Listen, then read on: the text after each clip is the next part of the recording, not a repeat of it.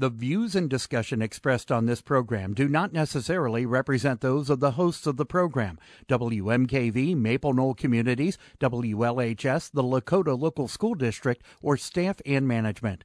The information and advice presented are educational in nature and not intended to be taken as specific legal, accounting, or other professional advice.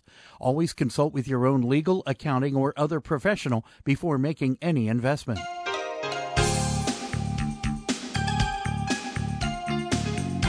Welcome to Real Life Real Estate Investing, a show to help you gain financial freedom by investing in real estate.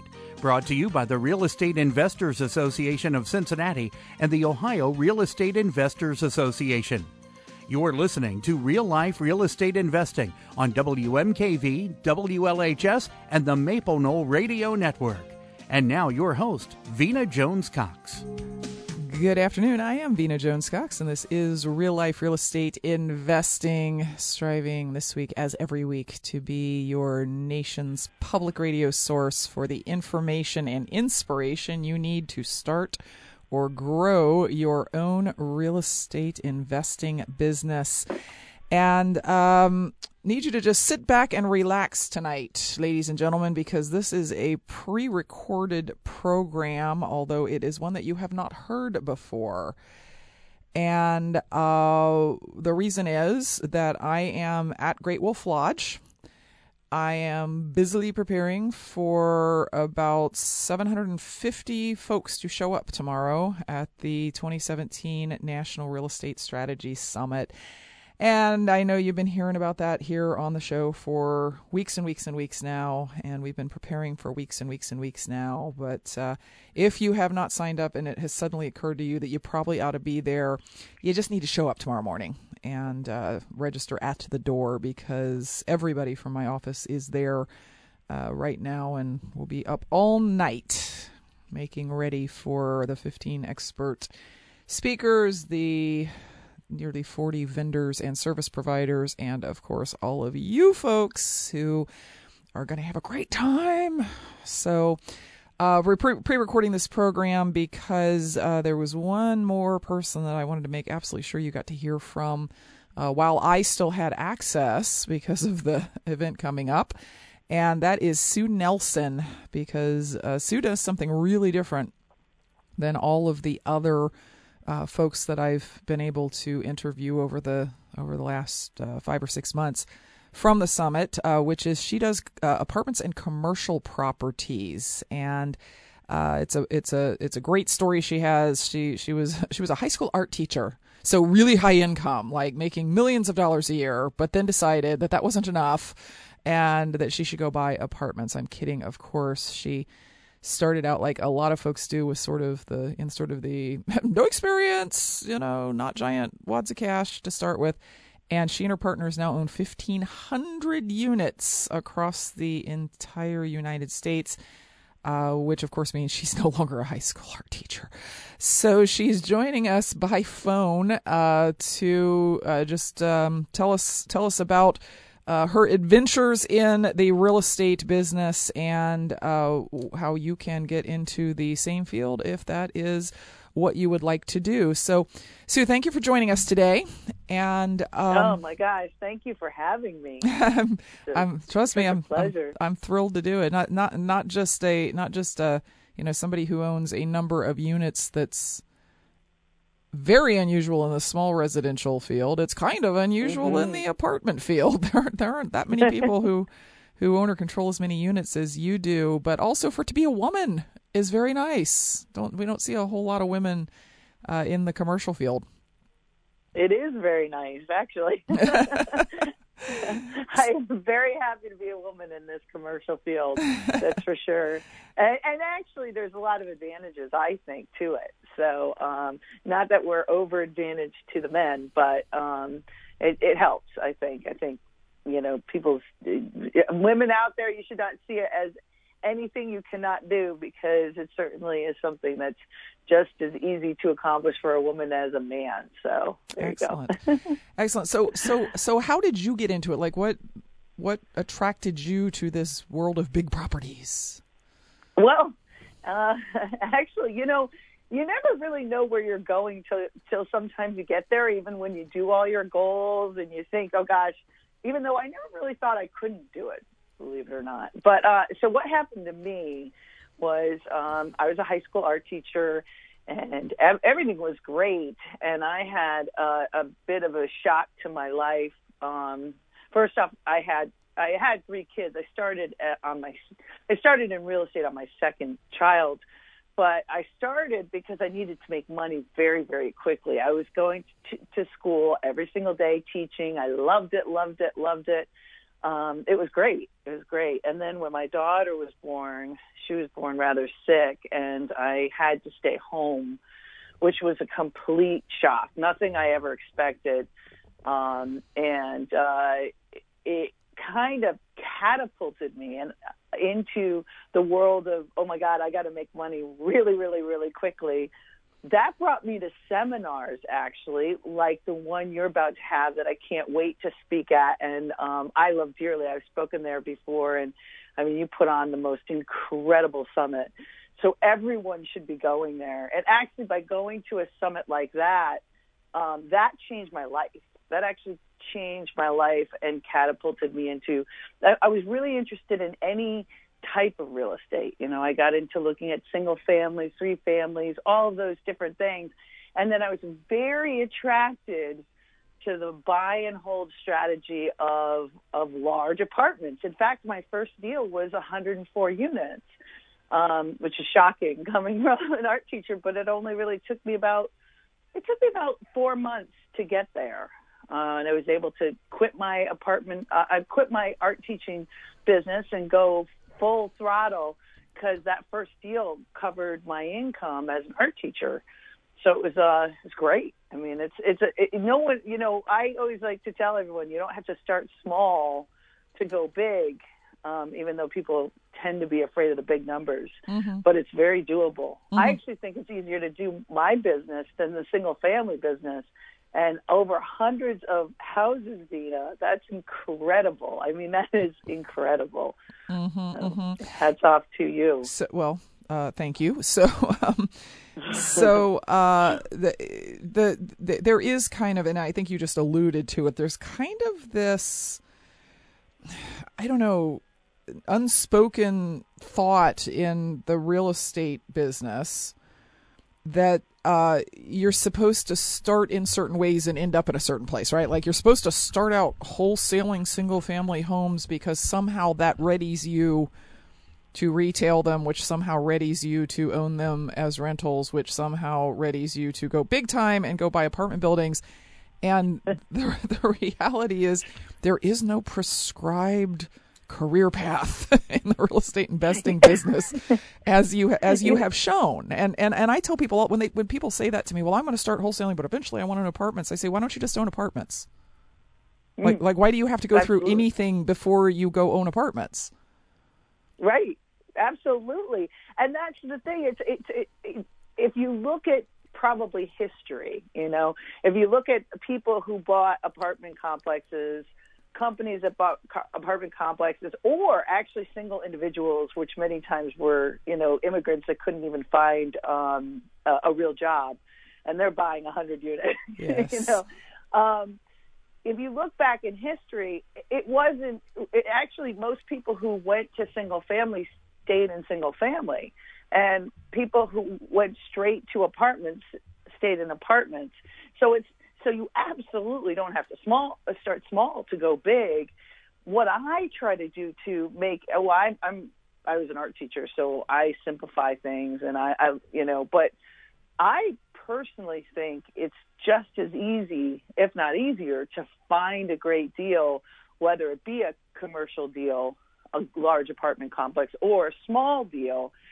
And what people need to think about is just taking one step of that business. Now, wholesaling single family is the same thing as really wholesaling commercial, you know, so you can find a great big building and you can bring in a partner or someone who brings in the money or someone who completes the deal with you.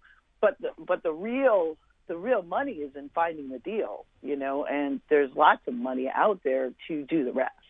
You know, so I like to kind of get them to take a small bite of the elephant, And I mean, I never dreamed I would actually buy this first 104 unit. I just kept taking each little chunk of the elephant as it came, and I found that I could close. I ended up closing using none of my friends' money, none of my parents' money, none of my, just finding money to go into the deal because the deal was so good. And I kept thinking at some point I'm going to hit a blockade and I'm going to be able to wholesale this. I was already offered actually for that one deal $125,000, and this is the first deal I had ever done. I looked at a ton of deals to get there, but you just have to look at it with small bites and take a step by step. Not the huge picture, because the huge picture is going to scare everyone. I mean, our huge picture is death. That scares everyone to death. So it's the small pieces of the big elephant. And you'll get there, whether it be single family or large deals. Very good. We're going to need to take a quick break. I want to remind listeners that this is a pre-recorded program, so unfortunately we can't take questions today. So just sit back, relax, enjoy what Sue has to say about how you can get into apartments, and we'll be back right after this.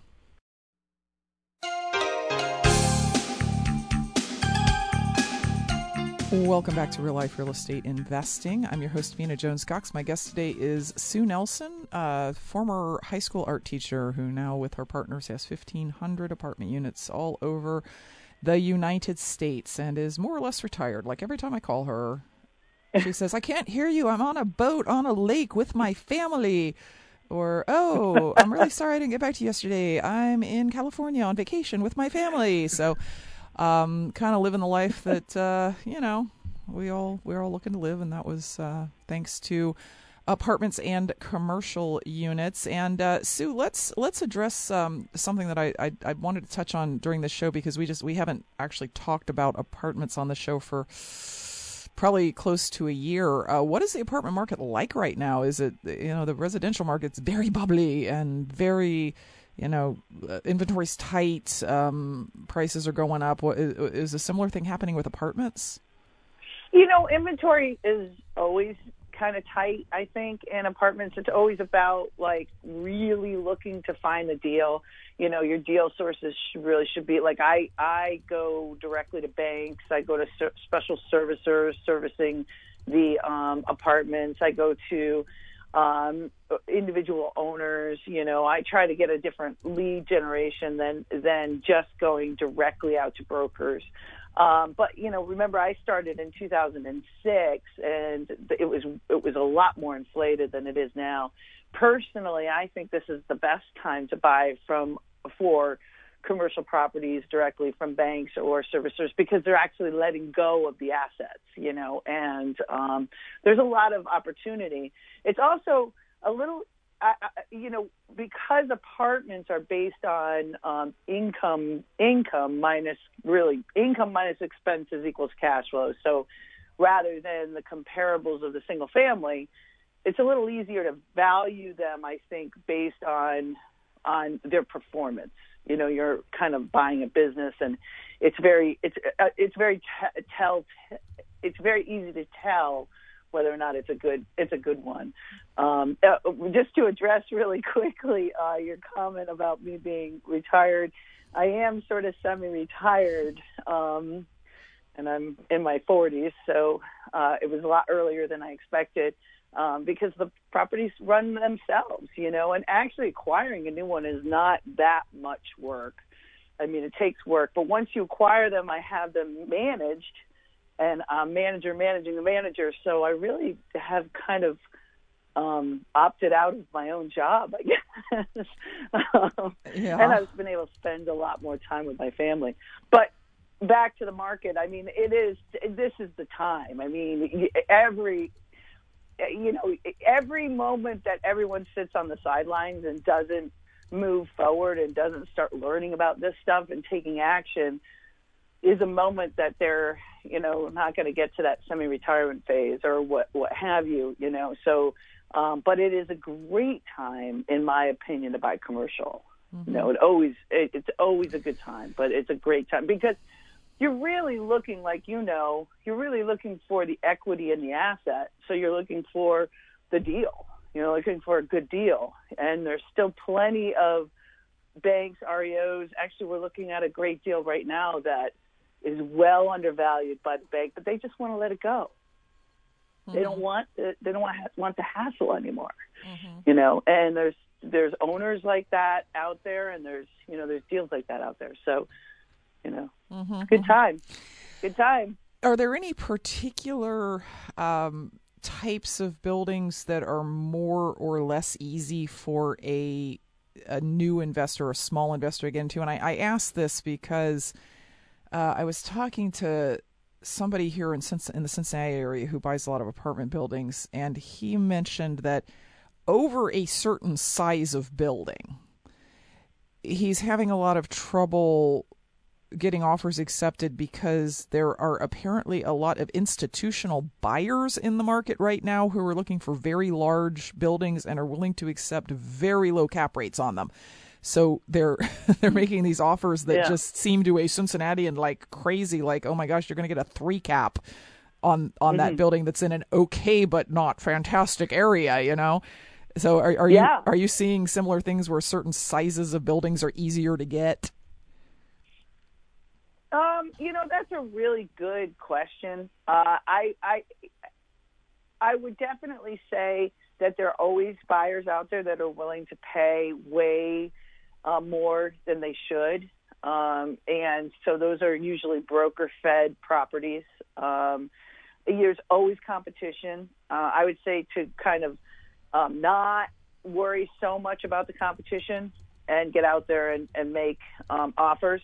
Having said that, I am very partial to buying anything that's over 50 units to 250 units. With my average size being about 175 units is my happy place, I guess.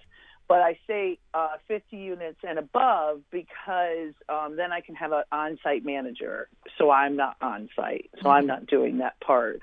But from 50 to 100, the institutional investors are not as rabid about because they want really 100 and above. So, and actually even they're even looking at more of even the 200 and above. So I would say anywhere from 50 to 150 units would be a real sweet spot for a newer investor to start looking at those properties. And I would encourage people to not listen to the naysayers, even though some of them have a lot of property and some of them are, but I would encourage everyone to kind of take a step back, keep looking. It's all in the search. And you'll find it, and not to worry so much about the competition. Now, you've again alluded to something now about 4 times that I definitely want to get to, which is you've taken a little bit of a different tack in acquiring your properties than a lot of. We've had other guests on here. We've had some local and regional folks who are into apartment buildings. We've had Anthony Chara on from time to time.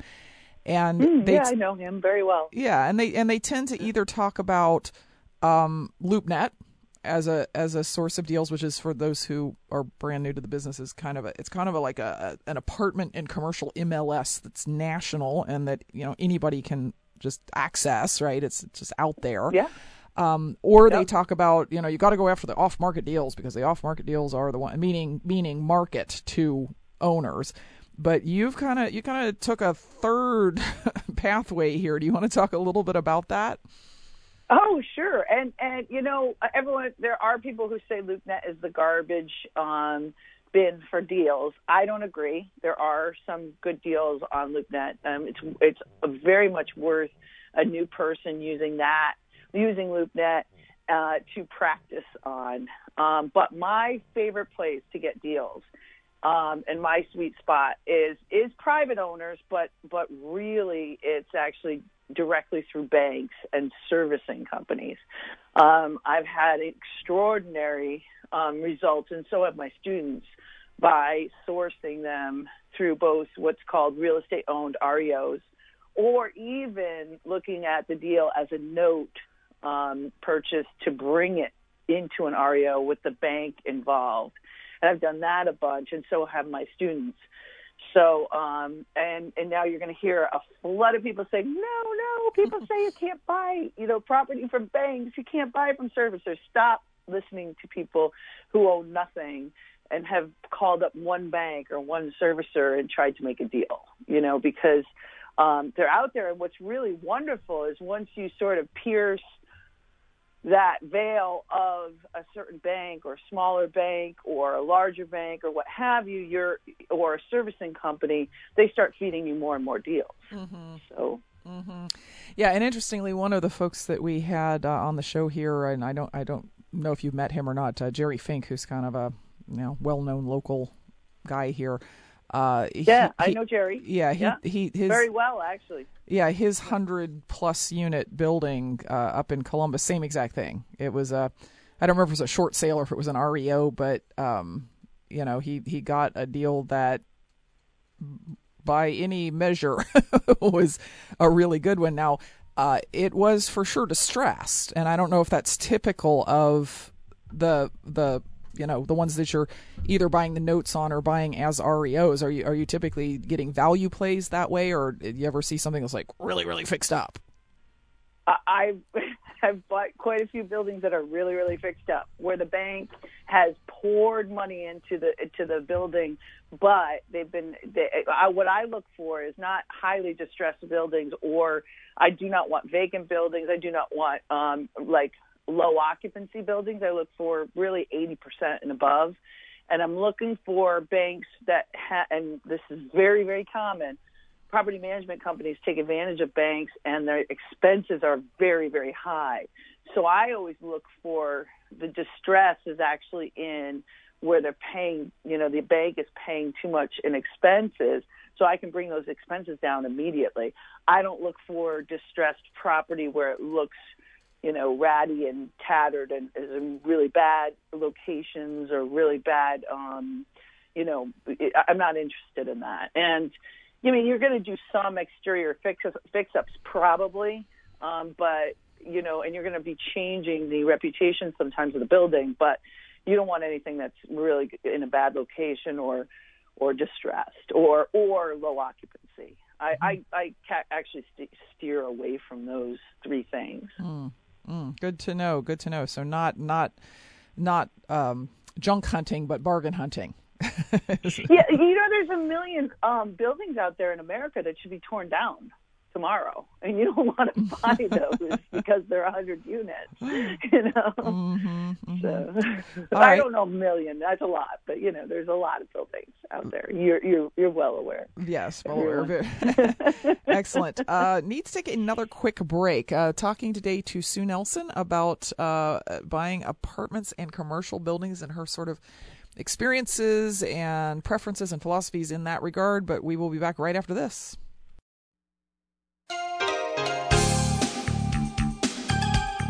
Welcome back to Real Life Real Estate Investing. I'm your host, Vina Jones-Cox. I'm actually in two places at once. I always wished that I could figure out how to be in two places at once, and I finally figured it out.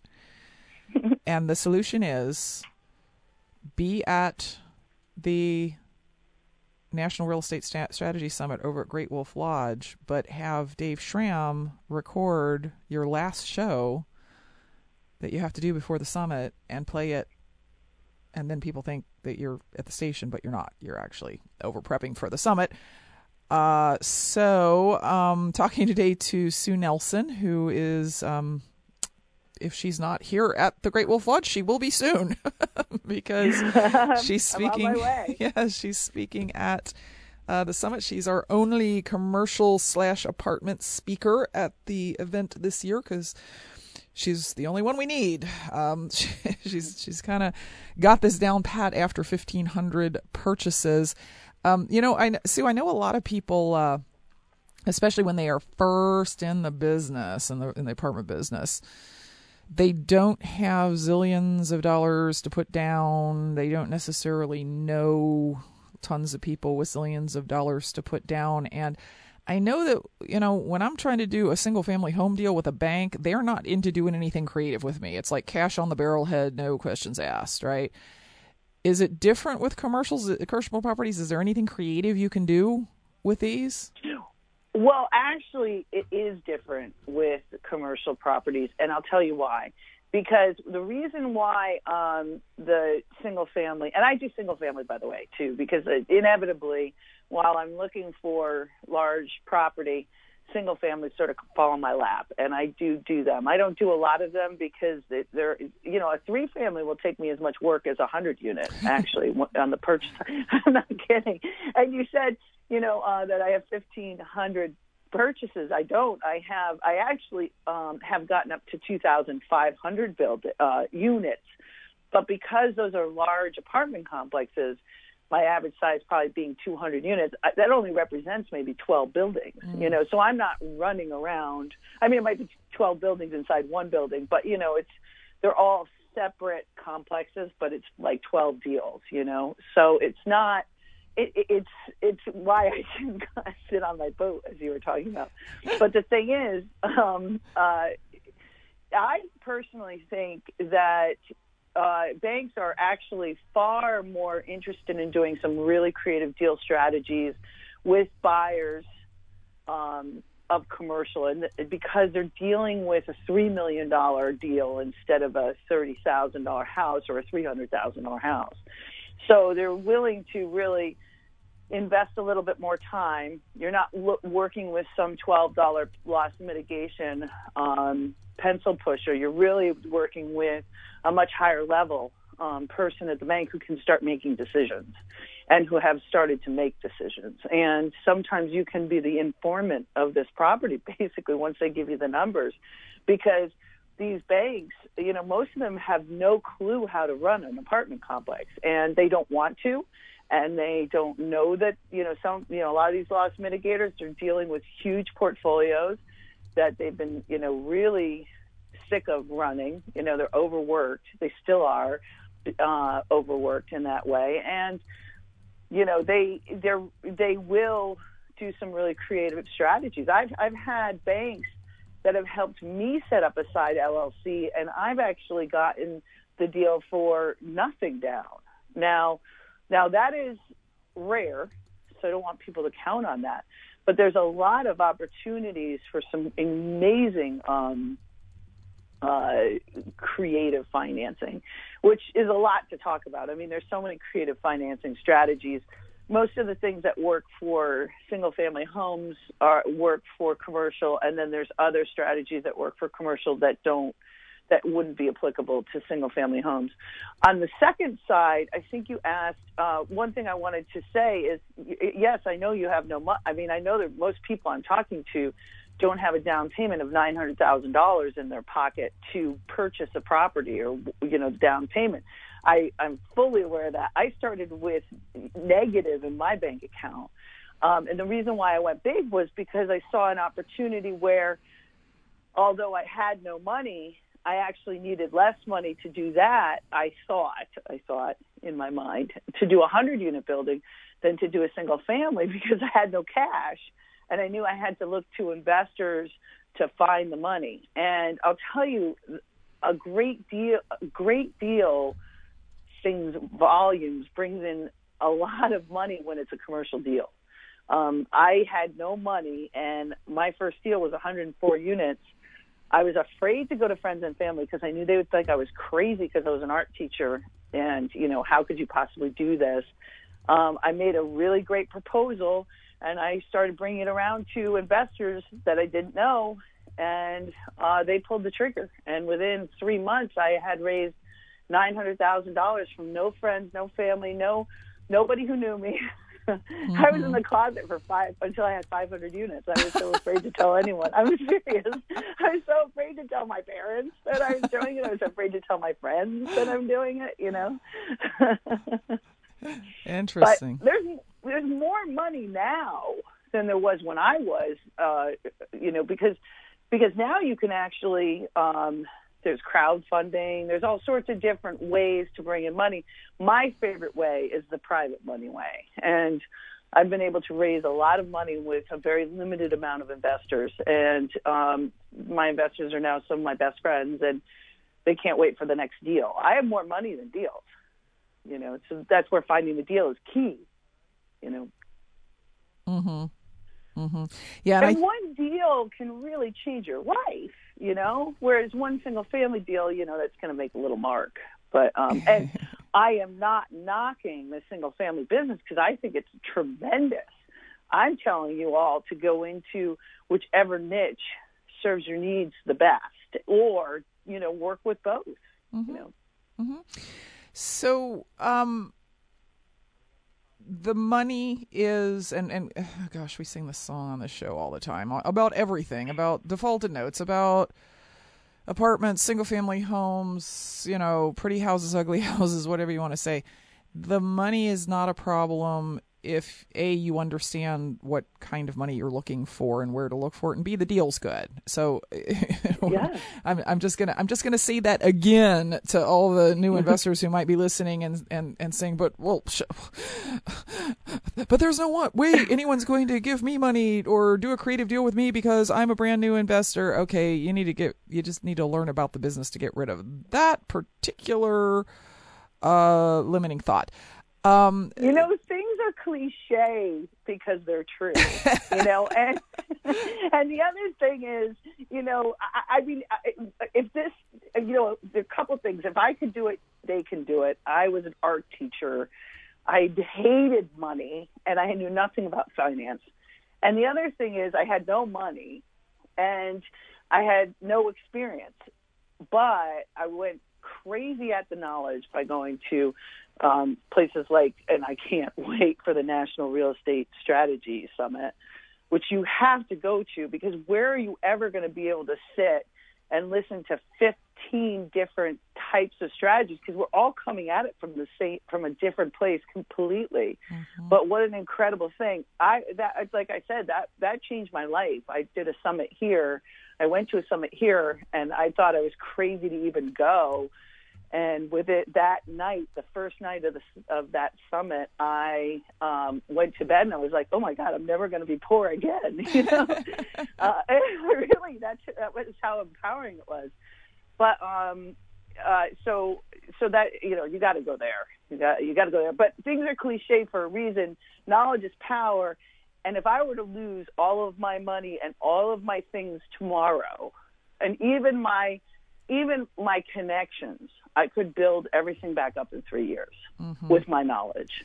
Yeah. So everyone should, And another cliche, because my father used to say that, and when I was a little kid, of course I didn't understand, and I thought he was just bragging. And now I realize that what he was saying was, I don't have to go back through all the mistakes and the learning curve and the all the stuff I went through the first time. So it's the power in having the knowledge about how to generate cash and wealth is not actually in the cash and the wealth. It's in the ability to generate it at will.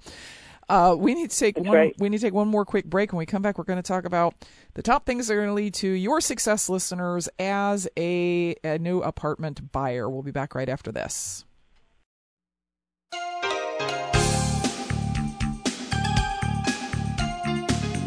Welcome back to Real Life Real Estate Investing. I'm your host, Vena Jones-Cox, talking today to Sue Nelson in a pre-recorded pre-National Real Estate Strategies Summit interview. And we are at Great Wolf Lodge right now in Mason, Ohio. And if you did not get a chance to get your tickets from the station here at WMKVFM.org, you just need to show up tomorrow morning and join us at the summit. Sue, I always like to explore the question with folks who have done something that the brand new investor coming in and just learning about it the first time is going to say is extraordinary. I started completely outside of the real estate business, and I ended up owning apparently 2,500 apartment units. I've been. You need to update your website, girl. It says 1,500. Because that's what I hold now. 1,500. Okay. And it's a safe there. It's like it's a safe haven, because I don't want to over say what I don't do and do not have, because at different times it changes, Yes. So yes. Yeah. So and those are with my partners, by the way. So it's not, yeah. It's not Sue sitting on her 1,500 units. It's right. It takes a village to buy an apartment building if you're doing it right. It's correct. Yeah, a good team. That's right. So let's talk about how other people can, or like, I don't know, in your experience, what makes people like you successful that other people who aren't successful don't do? Like, what are your top 3 things that would lead people to success in this business? Okay, well, now I'm going to go back to the cliche. Without a doubt, hands down, number 1 is taking action. You have to get off your couch. You have to start, well, learning is going to be my second thing, but you have to implement what you're learning. You have to start getting out there. You need to pick up the phone. You need to call brokers, banks, servicers, what have you, and you just have to take action. I think the number 1 denominator of a successful human being and an unsuccessful human being is one who does not take action is going to be unsuccessful every single time. So, it's true that 80% is showing up. Mm-hmm. It is, And then number 2 is absolutely 100% knowledge, getting out there, learning everything you possibly can. I mean, I didn't know the questions that Vena was going to ask me before we started this interview, but I know my business so well inside and out that I'm never afraid of a question, and I'm not saying that you need to do that, to take action. Students, you need to start walking and start talking to different banks and start talking to different potential sellers and not being afraid of doing that, because you're going to stumble, you're going to fall, but who cares? Call a bank in a place that you have no interest in buying, just to get your feet wet, Mm-hmm. Sorry, bankers out there, or call brokers out there, or potential buyers or what have you. So it's all about, first, taking action, second, knowledge, third, because there's so many things. I would say paint the world gold and look at it in an optimistic way. I think a lot of people look at things through rust-colored glasses, and people want to be around people they want to be around. So I'm a wealthy individual. I know a lot about apartments. I want to be around people that make me happy, so I want to be around the optimistic person. So that's true with very many people, including the curmudgeons out there who do own a lot of property and are wealthy, and but they still want to be around some optimistic people, I think. Yeah. I think optimism has gotten me in a lot of places. That is an amazing statement. I've never heard anybody put that on their list of things that are going to make people a success. But I can tell you that I've been thinking a lot over the last year or two about how obvious it is when someone walks into a RIA meeting for the first time, like never met them before, right? It takes about 30 seconds to determine whether some of them are absolutely not going anywhere. Like they're just not going to make it. Nothing is going to happen for them. And then there's others that within like 30 seconds you can go, oh, well, she's going to go far, right? Or he, I guess, is going to go far. And I've been trying to express this to other RIA group leaders by saying the real estate Eeyores, the ones who like just nothing. No one around here wants to help me. I I ask questions and people don't give me a 3-day seminar in the 20 minutes they have standing here, and then people want me to pay them to give me the 3-day seminar, and it's just not fair. And everyone's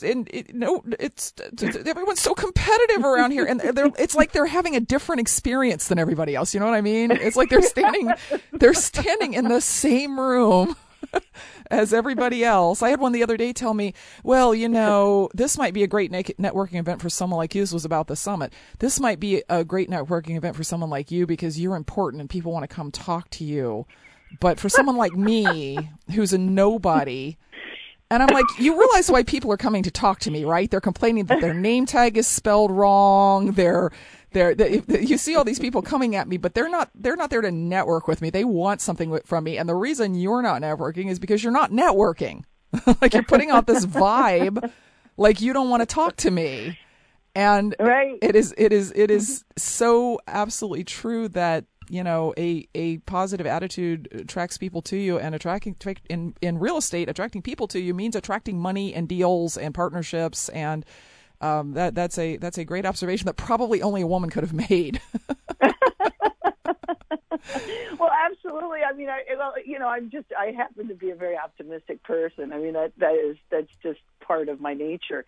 But, it's the eOrg thing goes so much deeper where, this doesn't work. Mm-hmm. This doesn't work for me. Everyone's lying here. to me. I have no money. Why is it a cliche? all real estate gurus just want my money. They're not actually teaching me anything that's any good. I know. They're hiding everything. They're really only telling me the things that, yes. things that don't work, and I know they aren't telling me everything. Yes, exactly. That's that attitude is literally going to get you nowhere. It's and I don't want to beat this thing to death, but I'm so thrilled that somebody said it. We get people who come to the summit, 1 year, and they say, "Oh my gosh, these speakers, they only give you 80 minutes worth of information, and then for 10 minutes they're trying to sell you a course, and I didn't come here to be sold courses." And it's like they're offended, And my first reflexive statement is always, "You're offended by getting sold to? What business do you think you're in?" And on top of it, how can we possibly cover and give you all the tools that we have in 80 minutes? I'm offended when I don't get the offer. I know. Like, this is all you're telling me? Yeah, exactly. I want to know, how do I go further? What can I use? What can I steal from you? Not steal from you for real, because I'll never use it with my students. But what can I take from your 12, 14 years of hard-earned, like my course has been like tested and twisted and made better and better and better and better in the software. I could never start there. I'm giving 14 years of, experience, but also thousands of students trying it and telling me what's wrong. Well, and at the same time, at the same event, there will literally be people who leave with 3 of those composition books completely full of notes of things that they want to implement, and they listened to the same lectures. It's like, I am that person. some people are like, well, hey, they just wanted to sell me a course, and other people are like, look at all this information I got. So it's a very interesting dichotomy. And if you're a natural pessimist, I mean, I think there's been studies now that say that naturally some people are optimistic and some people are pessimistic. It's a thing you've got to get over. It's like I think it's something that you can learn. I think it's a learned experience. It can, if you were born a natural pessimist because you're blaming it on your mom and dad, I think you can get over that. I think you can, start just, thinking the world's going to be good today, to, have that affirmation in the morning and just, keep with that. But I don't know. It's just me. No, I agree, because I'm a natural born pessimist, or what all natural born pessimists say is that they're realists. Mm-hmm. That's the excuse. Is that I'm not being pessimistic. I'm just being realistic. And there's something attractive about the fact that when something bad happens, you're not surprised. But absolutely. But And you should. I mean, you have to have a dose of realism. I mean, yes. You can't be optimistic and then not be real. You should be realistic at the same time. Yes. Totally agreed. But I have learned that it's actually okay to be excited about stuff. It's actually okay to think that things are going to be good. That the universe might have your back today. So. Good stuff. Sue, we are unfortunately out of time. So really appreciate you coming and sharing your experiences and your philosophies about your apartment buying. I look forward to having you back here on Real Life Real Estate again. We will be back next week with more information to put you on the path to financial independence through real estate investing. Until then, happy investing.